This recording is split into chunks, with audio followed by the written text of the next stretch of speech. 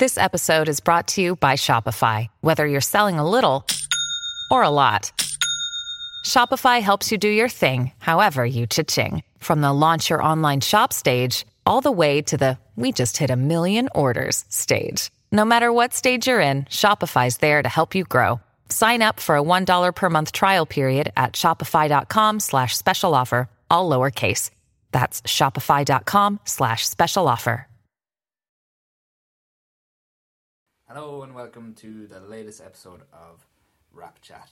First of all, we'd like to give a shout out to our sponsor, Westland Studios. Check out their website, www.westlandstudiosdublin.com.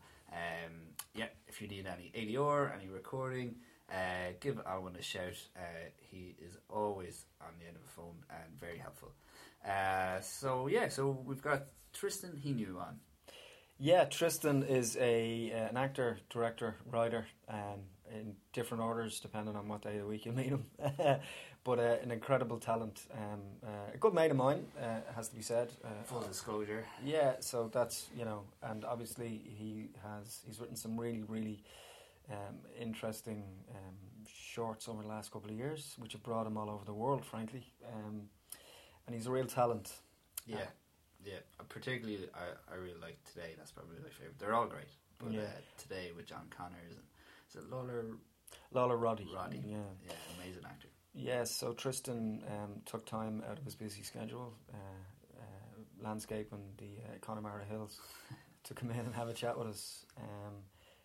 Just coming up to Christmas as well. Just like to give a big thanks to everybody who's been tuning in. We put a lot of time into this, and at Christmas time, it's good to give thanks and praise. So refer us, I guess, to a filmmaking friend, and you can check us out on SoundCloud.com/FNI Rap Chat, and then we're on iTunes and Stitcher, Podcast Addict. If you're an addict of podcasts, obviously you need to be on that. The apps are handy.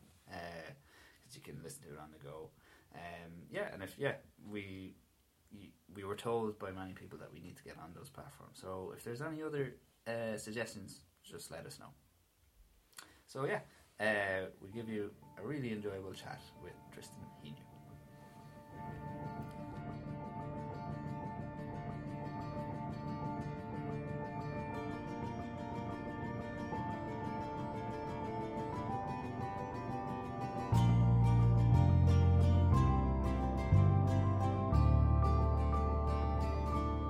Everyone, and welcome back to another episode of the Rap Chat as part of Film Network Ireland's podcast. My name is Paul Butler Lennox, and I am with, as ever, the Navan Stallion. That's me. And Tristan Heanue, thanks very much for coming in. Pleasure, boys, pleasure. What was your day like today? Are you working or are you running around? I was working, it was a busy day, cold day working. Yeah, I was working outside today, so my fingers are just about thawed out. Cool. We just go back to the start. Were you an actor first, or did you always have an eye on kind of being a filmmaker? No, not really. I started acting maybe 2010. Yeah, it was about 2010, and it wasn't until a couple of years later that I don't know where it came from. It just I think it actually came from I stopped drinking, and I was very bored, and I just wrote a script one day on an A4 pad, and that was kind of the start of it. I'd never really written anything apart from really bad poetry and a couple of attempts at songs in my teens, but that was it. I'd never really written anything, so I think I was more just bored that I just thought I'd write something. Okay, and that was the start. Yeah. And was there an element of being on sets, watching, saying, I could give that a go, maybe? Did you ever feel, I suppose, what was your kind of early influences in terms of, I suppose, films and anything kind of, because you're from Galway, is that correct, Tristan? That's correct, yeah. and not from Galway City as well. No, so, the sticks. So what kind of, movies and stuff. Yeah, just what kind of influence or infiltrated your household when you were a kid? Move that mic just a little bit closer to you. Yeah, it was British cinema had a big impact on me growing up. We're seeing Rain and Stones when I was young enough, and 24/7. I remember renting with my dad from the local. It was called Rhymers at the time shop on video, and I had no idea, but it was about boxing, so that's why we rented it. And it was the first Shane Meadows film, and I loved it. And kind of, I was always lent more towards the kind of British kind of dramas and the Ken Loach after that. Then and is there a reason for that? Was there like an English connection in your family or? No, not really. Just the stories kind of. And then I saw Dead Man's Shoes a few years later and Romeo Brass and stuff, and I was just kind of really liked that style of filmmaking. That type of social drama and stuff I want to do. But I was never like obsessed with cinema. No.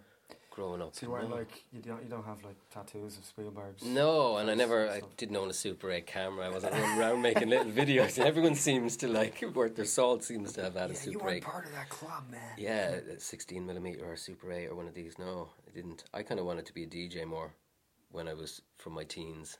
Yeah. That was the acting thing came years later. Till I worked on a film actually at home when I was 23, or that Tristan Heanue. I did like 5 weeks on that. And it was being around them actors all day. I was James Franco's double for 5 weeks. Oh. So it was just sitting around watching. You'd be kind of like, I could this do is that. Actually not hard work. That'd be kind of cool to do. That was the first time it kind of entered my head. I was like 22. Oh, okay. Yeah. Gone off on a rant there. No, the rants are good. Was that kind of a learning experience, or were you just kind of having the crack, taking it all? Oh, I was just having the crack. I had come back from. I've been travelling around Spain with a couple of my mates, just camping, and I came back and I had no job, and I got a job labouring with a local builder, and they were having this casting call for extras for this film, and I went up to it, and they were looking for someone to be a double for James Franco. Okay. And Tommy Wiseau wasn't available. No, they had it was down to me and 3 others, and we all kind of had to sit around. And Franco came in then, and it was kind of like, which guys kind of matches up, and then I ended up getting it. It was great money, and it was like 4 or 5 weeks work, and it was all shot around my area, and it was fun. It was fun. So it was just sitting on set all day. I'd have very little to do. I'd have to stand in, and they'd set up the camera because they couldn't be getting. Yeah. Him from his trailer or whatever to come and stand, and so and then you'd get to sit around and watch the whole thing kind of go. So it was cool. It was definitely. I was like, it interested me. That was the first time I felt a genuine interest. So it was kind of late. Yeah, and you haven't done that since the body standing thing. No, so you're kind of like the Ian Wright of filmmakers and actors. Started a bit later and finished strong. Yeah, to be seen. And win 1 Premier League title. Yeah. Did you go to film school at all then? No. Or acting school? No. I did actually the exact same course that John Connors did. We spoke about before. Oh, cool. The scene study thing with Kathleen Warner Yates in the Abbey School of. That's the same course I did. And what are your thoughts on acting school? Or do you think it's necessary or? Oh, everyone's different. Yeah. You know what I mean? Everyone's different. You see some amazing actors that have trained. You see some amazing actors that haven't trained today. Some people just have instincts that... whatever works. But, I think an untrained actor could always learn something by going back. I don't think, you know what I mean? Sometimes I wonder... I would never write it off. I sometimes wonder, would I or should I train? Because sometimes you don't feel like you've got full control over things. Sometimes, it's just kind of... You go into a scene and... Right. It's like potluck if it goes okay. You're riding this fine line. When I think if you're trained, you've more control. I think you can misplace it. You can misplace it sometimes. I think people misinterpret kind of insecurity with lack of. There's no control in the environment sometimes when you're working. So I think it's difficult to. I think it's important that you realise that it's about a level of comfort and kind of surrendering yourself to the wave, as aware of what's happening and. It's different for everybody. Some people get that comfort through experience. I mean, even when you look at someone like Daniel Day-Lewis this week saying, a great sadness came over me. Yeah. And he stopped. And so, I guess that's a no for a lot of other actors and performers, just find your own comfort, It's finding that, though. The best way to get it, and I guess whatever works. Yeah. So, let's talk a little bit about why you felt it was necessary to write, I suppose, what was the inception of you deciding to write your first short that you wrote? Did you was it specifically for a vehicle for yourself or? Yeah, I hadn't worked in a while. I hadn't worked in a while. I think I did a short film with Paddy Slattery, I think at the start of around 2012, and we kind of spoke a bit, and he was the first person to ask me, would you ever think of writing, or have you ever thought about it? And I hadn't really, and then I got this idea and I wrote a short, and then I wrote another one kind of pretty much a month or two later, and then the third one I wrote was In This Place. And each of them I sent to Paddy. He was kind of the first person I would send them to and give feedback. And he liked the other two, but when I sent him In This Place, he was like, there's something, there was something there. He could tell it was kind of something that I knew, not that I knew about, but, he just thought there was something there. He was like, you should work on this one, develop this one more. And that's the one that we made first. Yeah, okay. I mean, we should get Paddy on. Actually, at some point. Yeah. For people who don't know, Paddy, maybe just explain how you got to start working together. Paddy, that was the first time I met him in 2012. We did a short together called Runner, and it came through a guy we both know, Christian Coty.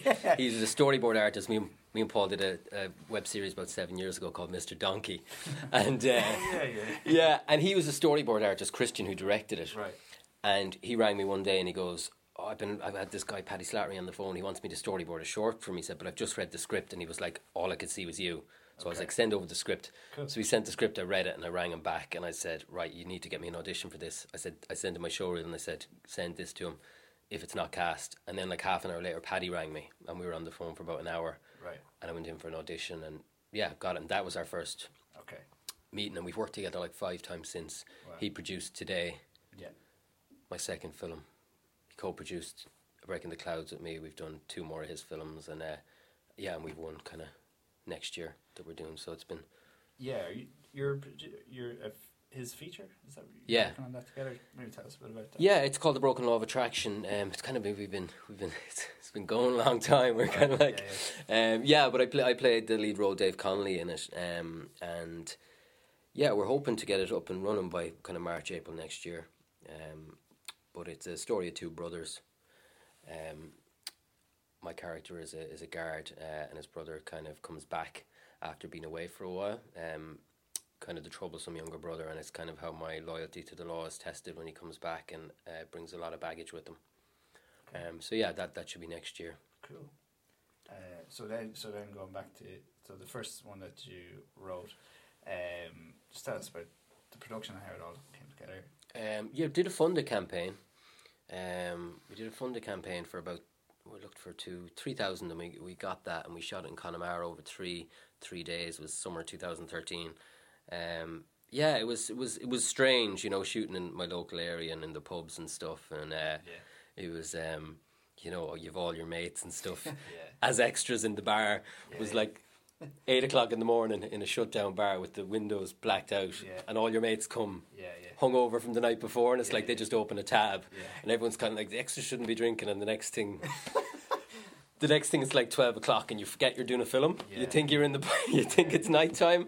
It was a great, looking back, it was a great experience. It was, it wasn't plain sailing, but we didn't have to do any reshoots, and we were about 9 months editing it, and then we premiered at the Fleadh in 2014. So, and it did really well. Did really well, kind of considering we got to Cork and got to travel a bit with it, and for a first film, people really kind of responded to it, and a lot of people kind of connected with it. How important is your own support structure in terms of your friends and family in these projects? I mean, I think they kind of go above, from what I know of you. The first one I kind of did on my own. I kind of had this thing in my head where I didn't really want anyone to know that I was doing it, or that I had written it, or I don't know, because of what was involved in it. I didn't really. That voice, is it going to be any good? Kind of my thing? Parents or family, they had nothing to do with it really. Okay. My sister helped me, but the second and third ones, I was more forthcoming with, and they did all the cooking. My mum did all the cooking, and she was making beds and putting people up, and like we used my dad's farm and his tractor and all his cows and stuff and trailer for today. He kind of, he was. And it was actually, he'd a good chat with Law. Him and Lawler really hit it off on Today, and they had a little chat, and that's where Lawler got his improv for the scene that we improved with the calf. The calf was born while we were shooting the loft stuff, you know, have you seen Today? Yeah, I've seen it, yeah. While we were shooting the loft stuff, the calf, we had to stop because there was a calf being born downstairs. Because when I got up that morning, my owl had been up since like 5 a.m. sitting drinking tea, and he was like, "That fucking calf now was going to calf now today. I bet when you're abroad in that shed." And so it was. I seen we were going for lunch, and my owl and Lawler were looking over the fence, just looking at the calf, talking. And when we went to improv that scene with the calf, we kind of spoke with Lawler and said, "Look, we might work something in with this calf. It's kind of seems to be." Yeah. And he just used what my outlet had told him, you know, about that he'd been up all week waiting for it to calf and kind of stuff like this. Like, that's a great actor when you just kind of, you know, tap in and just kind of listen and take it all on. And the same with Johnny, like, he didn't know what Lawler was going to say, but the fact they were just really just listening to each other. Like, 100% just listening to each other. There was no, like, waiting for their turn. It was just, and the responses, like, it was such a great scene. They just, one of my favourite scenes, and they just, the two of them just, you know, went with it. And, like, your three shorts, basically, kind of look at it like the Connemara trilogy. Yeah. Part of it, like, you know, you're able to pull in those favours, but you're very lucky to be from somewhere so beautiful. But your stories, you seem to be interested in telling rural stories, or is that just by accident, or is that by design? No, I think... No, I like rural stories, and I think the next, you know, the next couple I make will probably be rural stories. I don't know. There's just, I find there can be great drama and great stories just in the everyday, and the you know, the films I love don't really have a hell of a lot going on in them. Sometimes they can be very simple, kind of human stories of I don't know. I guess there's a lot of struggle in my films as well. There's like I don't know, the kind of the smaller percentage interests me. You know, the kind of the people on the margins, the small kind of stories kind of interest me. I don't know why, and I think it's like I don't think I set out to make a film on either of them topics. Right. You know, either something happened, or something I saw, or something kind of a story someone told me, and it was like, oh shit, and it sticks with you, you know. Yeah. But I didn't set out to go, I'm going to write a story about, you know, postnatal depression. It wasn't like that. Yeah. Do you have a process when you write? Is there a specific way you work? Do you sit down and bang it out until, or you know, bang those keys until something comes out? Or I don't sit down until I kind of have. If I have a really strong sense of a couple of scenes, I'll write them. But sometimes I won't write until in my head I've got it worked out kind of in beats, start to finish. And then I'll sit down and I'll do a draft. So I'll just like sleep on it for however long, just thinking, just go in and you just play it out. And then sometimes, but if like with the feature I'm writing, I had this big scene in the middle. So just the most ridiculous way to write a feature, write a scene in the middle.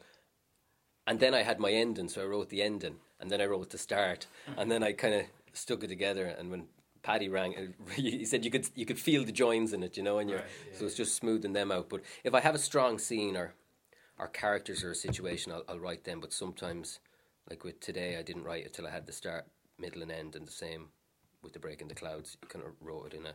Did it come quite naturally second time round, or were you know? Which for Today? Writing, that was one draft. Just that was it. Yeah, that was one draft. Yeah, it was like and it's naive. You know what I mean? It's naive because that's what I have a tendency to do, is write it once and think it's finished. You know, and I think everyone does that. You know, they write and they're like, it's done. You're like, you send it off in an email and you're like, oh, read this, and then the next day you're like, oh, Jesus Christ, what did I send that for? But I guess with Today I sent it out, and the people I sent it to were like, we love it. Yeah, it's, you know. Paddy was like, it's ready to do, and then we sent it to Lawler and John, and they loved it, so I was like, okay. And again, was it self-financed kind of thing? Yeah, Paddy financed Today. Okay. Yeah, Paddy financed Today, and we co-financed A Break in the Clouds with Short Screen actually screened the two films, Today and In This Place. Okay. So I just put the money I got from Short Screen. So co-funded by RTE, you could say, in a roundabout way. It was like, you know, this is money I wouldn't have. It came from film, so I hadn't done anything, so it was like, right, I need to pull the finger out. Cool. And Today did particularly well for you, right? Yeah, it did. Yeah, we won the best debut drama at Galway, which was a shock. It was a shock. but it was great. Yeah, it was great, and picked up another couple of awards. But yeah, and the same. A lot of people didn't like it, but then I think the people who liked it really liked it, and they really got it. Yeah. And then I guess some people again thought it was a bit hard or a bit kind of, I don't know. But it's not everyone's cup of tea. These films aren't people, and they're not everyone's cup of tea. And but the thing is, we had a screening down in the college in Letterfrack, and a guy came up to me and John afterwards, and we were nearly he came up, and his friend had committed suicide about a month or two earlier, right. And he was just in tears to us, just telling us, how much he loved it and that. And he went off, and John just turned and he said, "That's why you fucking make films," And it was so true. It was, little things like that where is kind of, that makes making a film like that worthwhile, not, because it isn't going to be everyone's cup of tea, and I don't think you can never please anyone, so you're kind of, you make films that you think you're happy with and hope you're not, And you got brought over to New York for that one. Yeah. We were on the same flight, weren't we? Yeah. Yeah, that was good crack over the Terrace. I think it was John Connor's first time in New York. He was like a kid. Yeah, and he was raging as well because he was sick. He was on tablets. Oh yeah. He bad old dose. He was. I was delighted though because it meant he had to behave himself. Because we stayed like. Did you stay on extra? Or did you go? We were just there for 4 or 5 days, I think. Yeah, I think we stayed for 6, and we rented an Airbnb in Williamsburg, and so he was like on his best behaviour. I was delighted. Yeah. Chasing around after him. Bell's palsy or something. Oh so no! Yeah, drink. Yeah. And the pictures from it are funny. He had to angle his face one way. That was good old crack. The Crack Fest. Yeah. So this brings us, I suppose, nicely to your most recent short, Breaking the Clouds. How did that break ground, or how did that happen, or why did that happen? It came when I visited a friend who just had a baby. The baby was maybe only a few weeks or a month old at the time, and I remember just how nervous he looked and kind of how just on edge and stressed. And I remember sitting there and I actually started to get really anxious. I started thought I was going to have a panic attack looking at him, and I was thinking just that the gravity, I suppose, of the thought of it. And another friend of mine had been really struggling as well, started taking panic attacks. He'd never had them before, and a couple of people I knew were really struggling, and that kind of stuck with me. I remember thinking, how would you deal with something like that, do you think? If, and I didn't think quite well, obviously, but that's kind of where it came from. That's where the idea came from, and that kind of I had an idea of it, and then it just stuck around for a year, until and then I just wrote a draft of it, and then I parked it for another. I actually sent it to a funding thing, and it didn't get shortlisted, so then I just kind of left it aside, and then I met Gemma Leah through Paddy, through the feature. And he was like, "Oh, you should send it to her for a read." And I sent it to her, and she liked it, and we just started working on it again. And that's kind of how it came about. But it was about 2 years. Okay. It was about 10 drafts or something, right. Which I wasn't used. Okay. Just yeah. And directing second time around, did you feel more comfortable this time? Or? Yeah, I loved it because it was. I think the DP I had was just he was incredible, right. Nari, and I had seen his stuff before, and we kind of chatted about doing something, and I just asked him. I said, "Look, I've got a low budget, not thinking, he was up for it, and we kind of met up, and I think everything after we met up, and we went down to Connemara, and we went around all the locations and kind of spent a whole day, and we were just so on the same page, and he was just like, "You'll have to trust me." Did you bring him into that early house, the one that with the blacked out windows at 8 o'clock in the morning? No. He and I guess we just, once we had all our shot list down, and he was just incredible. He just made it. We were just and we, even though we had our shot list on the day, there was still a lot of we were like, right, this might be more interesting, or what do you think of it? And it was very kind of, we changed up quite a few things, but just the whole experience, that made it easier for me, just having, I didn't have to worry when I was on camera and stuff, and I knew I could just ask him, was it okay with you? And I knew that the scene felt okay, and if he was happy, I was happy. Made it easy. What about directing yourself? What was that like? I didn't really think about it. Or were you just kind of on autopilot?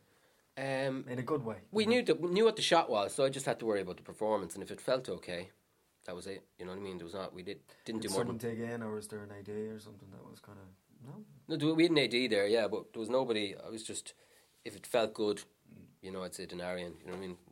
Was it okay? Was it quicker then that way? Or? Yeah, because we weren't watching playbacks or anything. We were just kind of flying through it. I didn't have a monitor. I don't really, the lads had one for focus pulling, but it was, no more than 2 takes for everything, I think. We did the whole thing in 2 takes, and, it was fine. It was easy. I was expecting it to be like but it wasn't. It's a bit mad when you're kind of running around and someone's asking you, oh, what time's the food, or where are the sandwiches, and who's there, and there's like more everything, phone call coming in, and it's like, right, it's time for your scene, and the thing, you've just put the phone on silent and jump in. It's like, you have to just be there, and sometimes your head's going 1,000,000 miles an hour, but it worked. Yeah. You know, you were comfortable wearing a couple of different hats. Yeah. You do it again? Direct and act? Yeah. Maybe. Okay. But not. I do it once more, probably. Okay. Maybe. I don't know. I really, I don't know. It depends. Yeah. It depends. You know what I mean? It depends. Yeah. Cool. And what stage is that was doing the rounds on festivals now, or Breaking the Clouds? Yeah. Yeah, we're in London now on Sunday in the Irish Film Festival London, and then we're in the International Film Festival Wales the following Saturday. So trying to get over to them this week. Yeah, so we're up for a few awards in Wales as well. So best of luck. Yeah, going to try to make the trip. And what's next? This evening, or no? I'm developing another short. Okay. Which I'll see. I'm going to just get it ready and kind of send it out to a couple of things. But just writing the feature kind of still the main kind of thing that's just been going on for about 3.5 years. Just like every now and again you get the burst of kind of thing, and you're like, and then you just put it away for another few months. But it's that's kind of the constant, thing that you talk about. It's like that fella says he's writing a book, and it just goes on and on and on. Yeah. How about how important is it for creatives or even actors to create their own opportunities in this country, do you feel? I think it's important. It's very important. If I hadn't made a short, you know what I mean? Like, so much of my work that I've got over the last few years has come from in this place. Like Mark O'Connor saw in this place at Galway, same Kieran Craig saw it, Cardboard Gangsters and In View, that they came directly from them seeing the short. Mm-hmm. And lots of things, Agent, that I got. Huge, because I think you can write something, you as an actor know your strengths, and if you can write something that really plays to your strengths, and get someone to make it, it's so easy to make stuff now. I think you have to. You don't have to. Some people get lucky, but I think if you're sitting at home and you've been twiddling your thumbs for 9 months and you haven't done anything and you're giving out that there's no decent scripts out there, or you know what I mean, which I was doing for long enough. Like, look at your man getting that thing. I'm better than him. You do all this. You sit at home and you get bitter. So just write something. Yeah. Write something. And it's it's a slog putting something together, but if you can get a good story and get it done, it's hugely rewarding. Do you think, and would you we had a chat with Nick Dunning on one of the earlier podcasts, just about your frame of mind. How important is it to be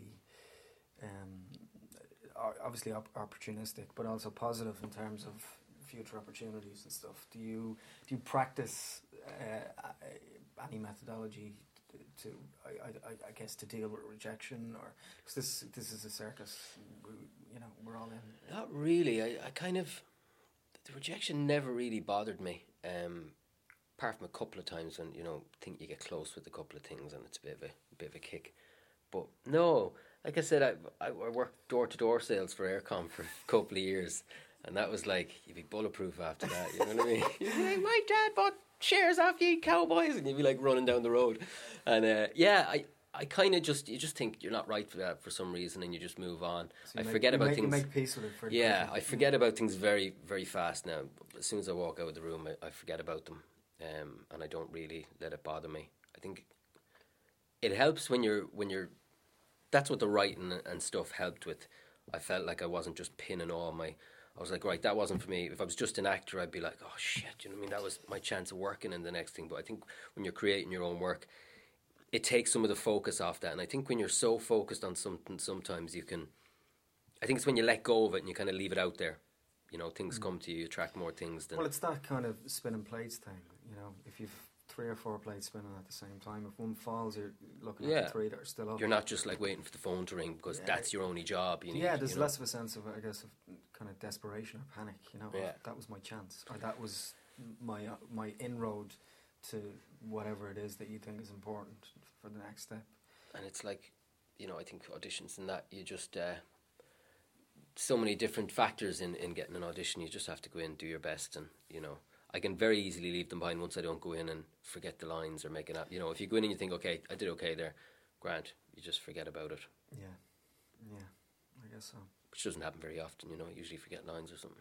Well, unless you're me, because I do that all the time.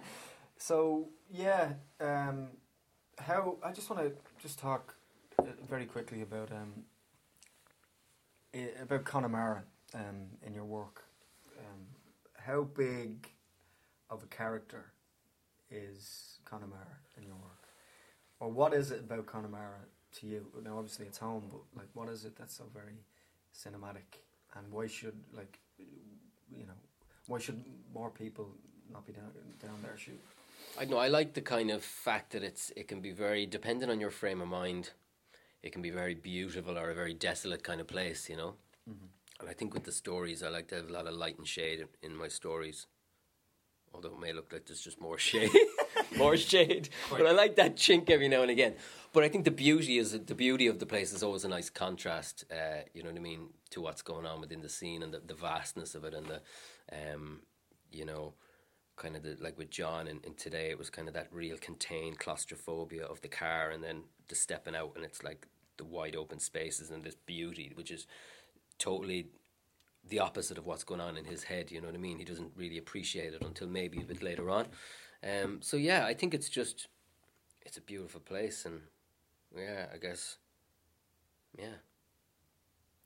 Very good. Thanks very much, Tristan. That was great.